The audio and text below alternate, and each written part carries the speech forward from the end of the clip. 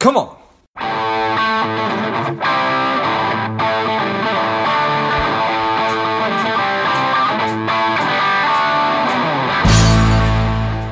Welcome to Money Savage, a savage approach to personal finance. This is George Graubacher, and the time is right. Welcome to today's guest, the strong and powerful Romina Baccia. Romina, so excited to have you on.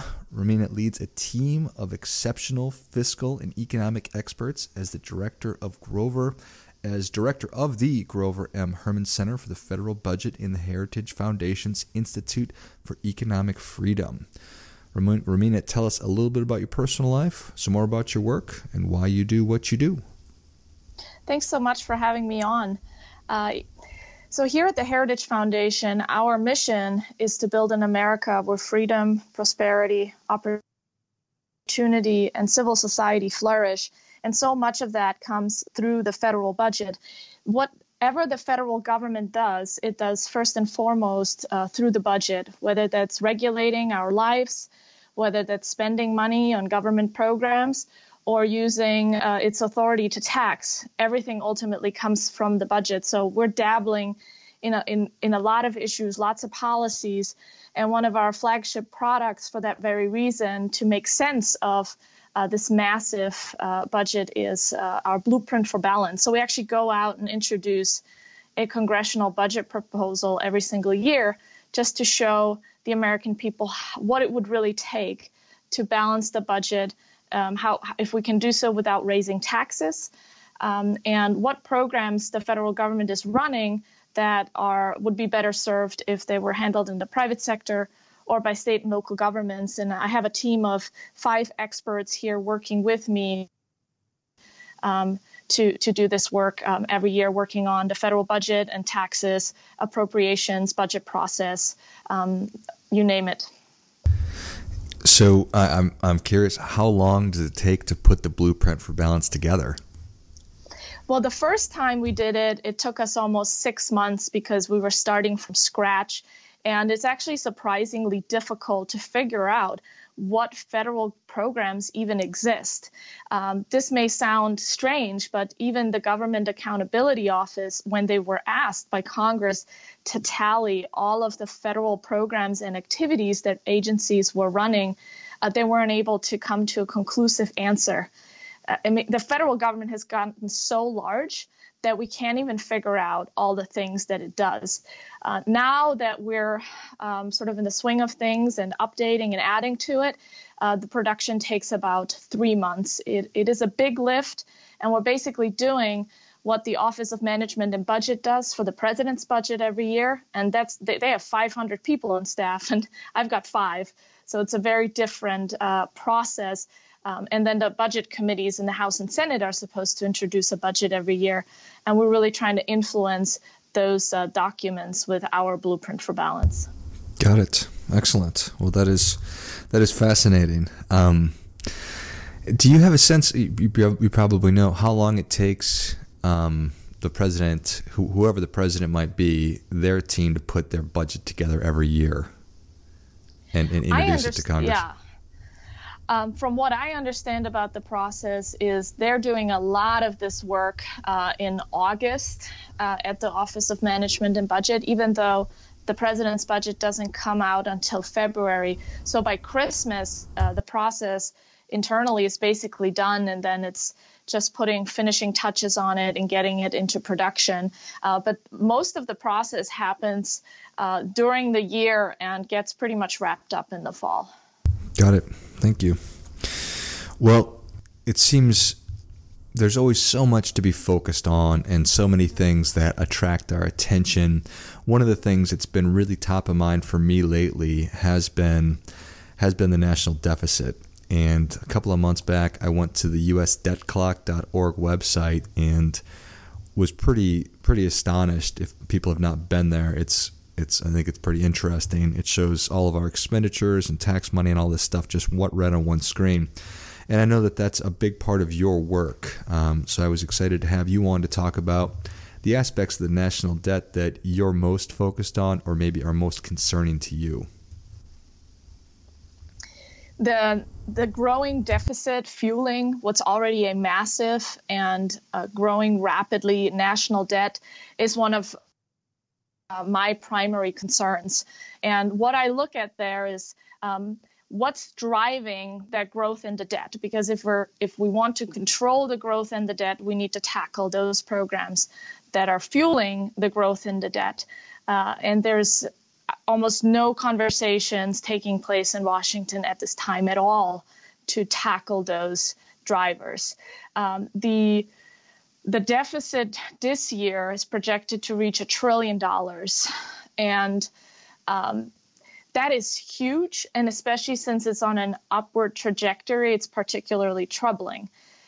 What makes this deficit particularly troubling as well is that we find ourselves in a period of economic growth that's been prolonged and that's been amazing. We have low unemployment, growth is looking strong.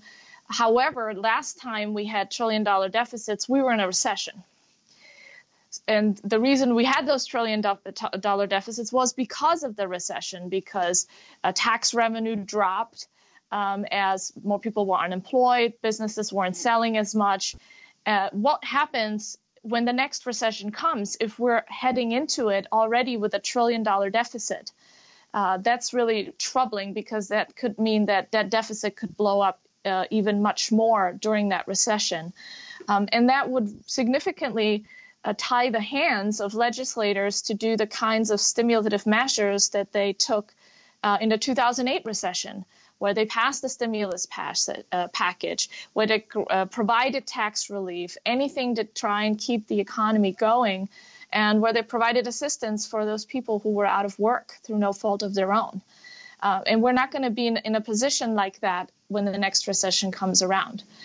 So what's driving that? How can we put controls on those programs? That's what I concern myself with, because of the impact these huge deficits and debt will have on average American people that doesn't get talked enough about. Because ultimately what matters is the spending, and the spending means that we're going to pay higher taxes down the road, and we're going to suffer slower growth because of the spending we're doing today, because it's not for investments.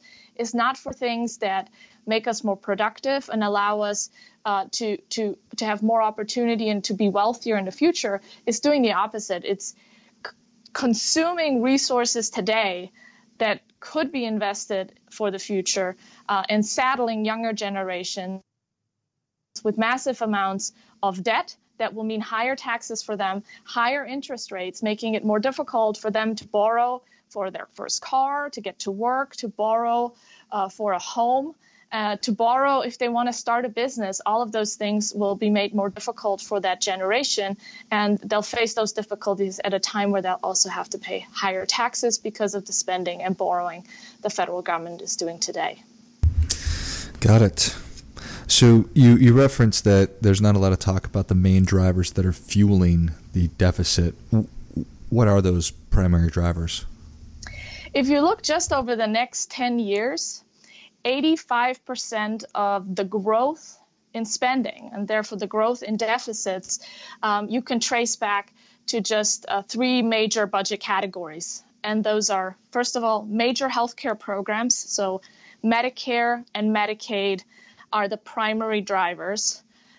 Next up is Social Security. So you have a number of programs that are affected by the aging of American society, by the demographic changes that we are witnessing, by the fact that people are living longer, but they're not necessarily working longer, because we have these programs that encourage them to retire early and get support from taxpayers. The third budget category after healthcare and Social Security is interest on the debt. And that is simply a symptom of the growing national debt. So that just shows us how quickly the debt is growing, and the cost of that is reflected in interest on the debt.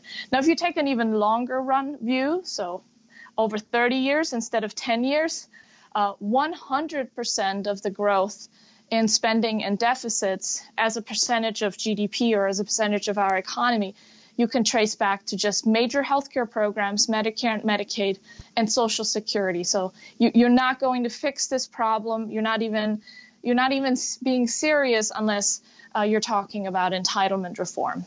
And that's what other countries have had to do as well to get their budgets under control when they've suffered a fiscal crisis. Sweden and Switzerland and many European countries and even Japan have already made reforms to their entitlement programs, and it's long overdue that we start this process in the United States because it gets harder and harder to do. Also, the longer we wait, those programs are kind of like the Titanic. You make changes today, it takes a very long time, years, decades, for some of those changes to take effect and bring you those savings. Like an increase in the retirement age takes a very long time to take effect. You generally want to exclude people that are already near retirement to allow those people who will be affected by the change to plan for it, to be able to save more on their own to provide for their health care and living needs in retirement, and that just makes it super difficult. So now we're seeing the iceberg ahead of us, but we haven't made any movement to avoid it yet. So we're just straight on heading for that massive iceberg, which I would say is the national debt that we're accumulating by not addressing the entitlement programs. And it seems to me that we are a long ways off from probably having any substantive or meaningful conversations about that. In fact, quite the opposite. It sounds like a lot of the language in the media today is that insurance for everyone is a right. It's not a privilege, and language of that nature. But what would be some ways, you mentioned entitlement reform? What would be some levers that we could pull to right the ship, for lack of a better term? We need to tackle healthcare first and foremost, because that what we find in developed countries and rich countries like the United States, healthcare is what economists refer to as a luxury good. What that means is that as your economy grows and your population becomes wealthier, we consume more of that good. We consume more healthcare, and healthcare is also one of the is much more expensive in the United States than in most other developed countries. And what are the drivers behind that? How can we reduce the healthcare costs, ideally without sacrificing quality? And I think there's a lot of low-hanging fruit. First of all, in healthcare in the United States, more than half is now controlled by government programs, and they have very outdated and ineffective rules that basically encourage unnecessary testing for the purpose of billing codes and so that hospitals and providers can get paid. And that's one of the reasons that healthcare costs are going up, is that there isn't really a market here. Rather, this is very much a centralized and controlled system where the government, being such a large actor, both the federal and state governments through Medicare and Medicaid, controlling half of this market has really created massive distortions in terms of pricing and the services that are available to people.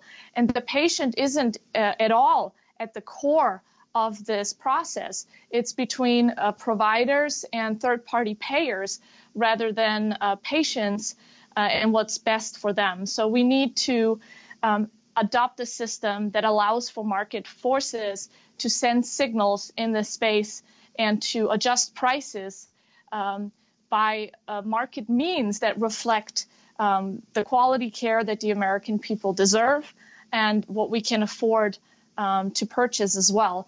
And that would mean, instead of these open-ended entitlement programs, a system that is more based on a defined contribution, where individuals who can't afford to buy healthcare on their own can get help. But overall, we need a system that's more responsive to individual needs and ability to pay. And one movement in that direction that's been very promising have been health savings accounts, basically high deductible health plans paired with a health savings account.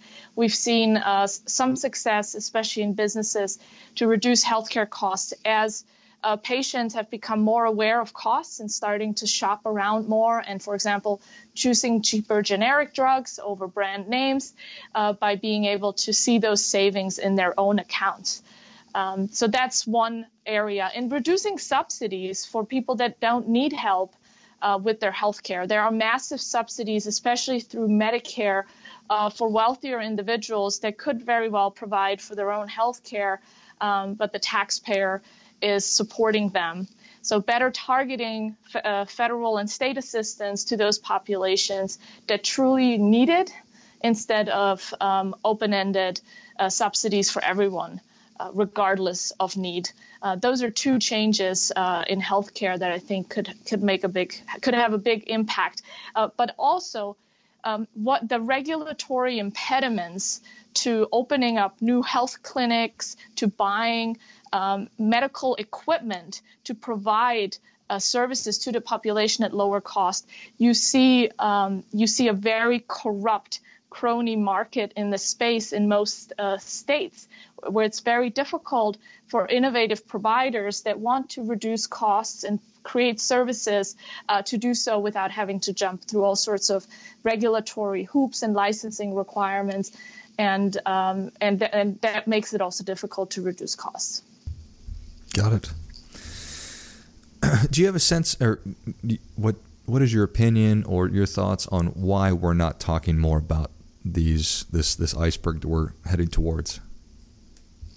Well, in many ways, it's because politicians are spending other people's money, and the way to get reelected is to give people what they want and not talk about the trade-offs involved.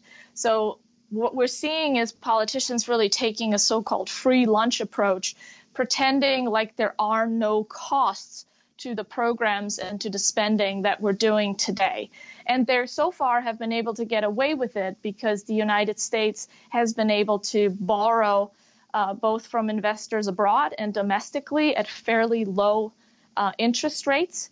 And the Federal Reserve has also monetized a large portion of our national debt. In fact, since the Great Recession, about 1/3 of the federal debt generated over this period is held by the Federal Reserve. So we are borrowing from ourselves in the sense that we are just printing money to spend and hoping that inflation won't take hold down the road. But I think this is a very risky and dangerous predicament. There are no fiscal rules in place either that would bind politicians to living within their means, or at least living within a generation's means. We're really seeing a burdening of the next generation of children, not even born today, that have absolutely no voice in our political process, having to bear the brunt of the costs that we're imposing on them today, because we aren't paying for the programs with taxes today, because that would be politically unpopular. Instead, politicians continue to turn up the spending spigot and putting it on the national credit card with no consideration for how this is going to impact younger and future generations. And we're letting them get away with it, and that's the problem. Yeah, I can definitely see that as a problem. So you talked about some of the ramifications that future generations could potentially see if this isn't addressed, in the form of high interest rates, making it difficult to, or not necessarily feasible, to take on an auto loan or a home loan, and then higher taxes. Something that's been on my mind as I work in the retirement planning space, and you see so many Americans that are not doing a good job of saving for retirement. How do you think that could play in? This is a very important consideration, as so many Americans have come to rely on federal programs like Social Security to provide for their needs in retirement, and also have come to rely on Medicare as their primary way of obtaining health care in retirement. So people aren't taking enough responsibility, I think, for their own retirement needs, because they've been told not to worry about it, that Uncle Sam is going to take care of you.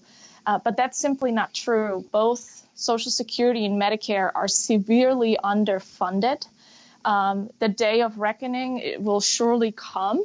Nobody knows exactly when, but major policy changes will be necessary to address those programs. So the best thing to do, to the extent that people are able, is to save more for their own needs, and also to demand to have more control over their own retirement and healthcare dollars. I believe that Social Security is playing a role that it is not well suited for, that the best role that it can play is to provide a bottom below which nobody falls, so kind of like a universal benefit that keeps individuals above poverty. But we shouldn't be taxing people so heavily for this program when them investing those funds on their own in private retirement accounts that they own and control, they could have a much more comfortable and secure retirement than what they can expect from the government, especially with this program being severely underfunded. So individuals, too, should be diversifying and not think that they can rely solely on the government. These programs were never intended to play this role, and they won't be able to do so because it's just going to be too expensive. Got it. So what would you encourage people to do who say, I agree with what Romina's been talking about? How can I have a voice? Should they write their elected officials? Should they email? Should they call? And what should they be telling them?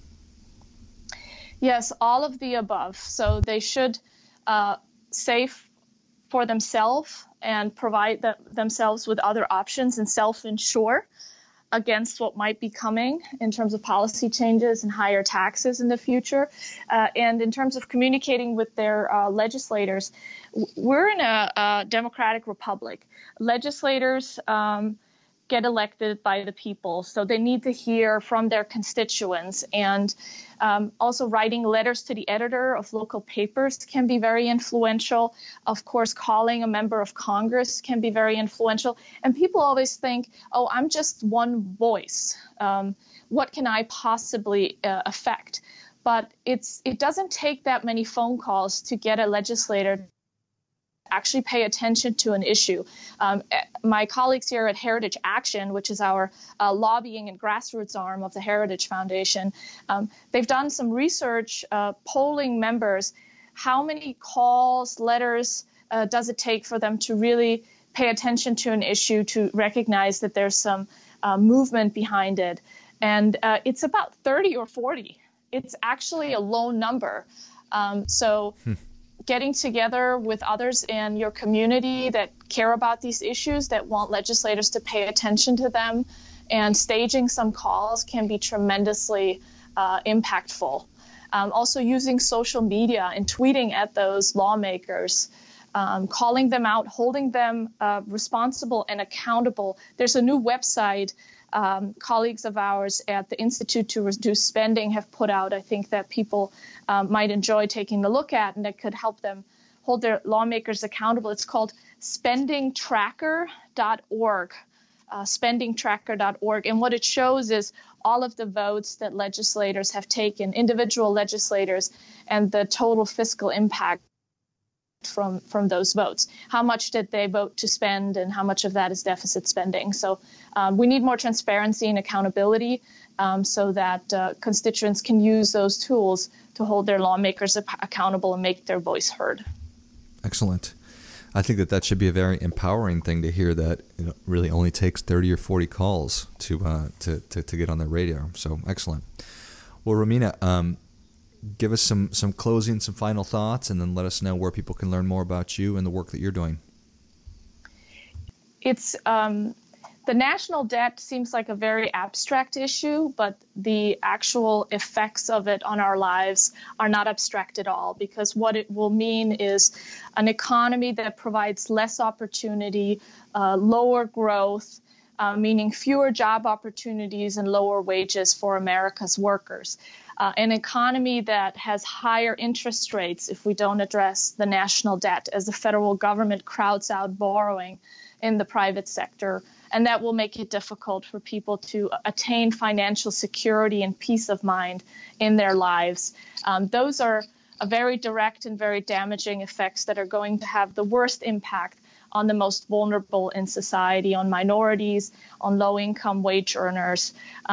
This is a moral crisis for our country, and we need to start paying attention to it and taking action to change it.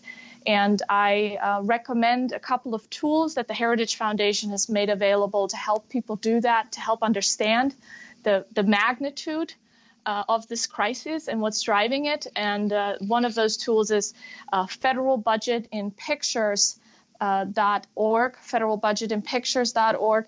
That is a website that demonstrates in very easy to understand graphic ways the scope of this crisis and what's driving it.